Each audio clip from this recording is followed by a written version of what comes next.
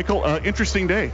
Yeah, it is actually. Like this morning when we woke up, like we looked at the weather channel, and like we knew the risk of going out with the air quality and everything. But here we are playing in 2 hours. So yeah, we're ready. What do you think something like this teaches you as a pro athlete when something that you can't control and weather we can never control? What does it teach you? Well, honestly, like for me, I was ready to everything at some point because we got used to it at some point with the COVID back in 2021. The same thing happened to us in Montreal. We weren't sure if we were playing at some point. So honestly, I just got my mind to okay, we're playing today, and keep the focus and just be ready for anything. Everything that can happen.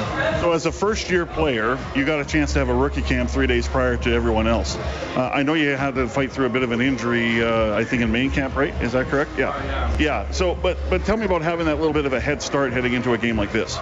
Honestly, I think the coaches prepare us well for everything that could happen today. I mean, they prepared us to play as fast as we can. That's what they want to see. That's what we're going to give. I mean, I'm ready to play fast today. I'm ready to be out there and fly around.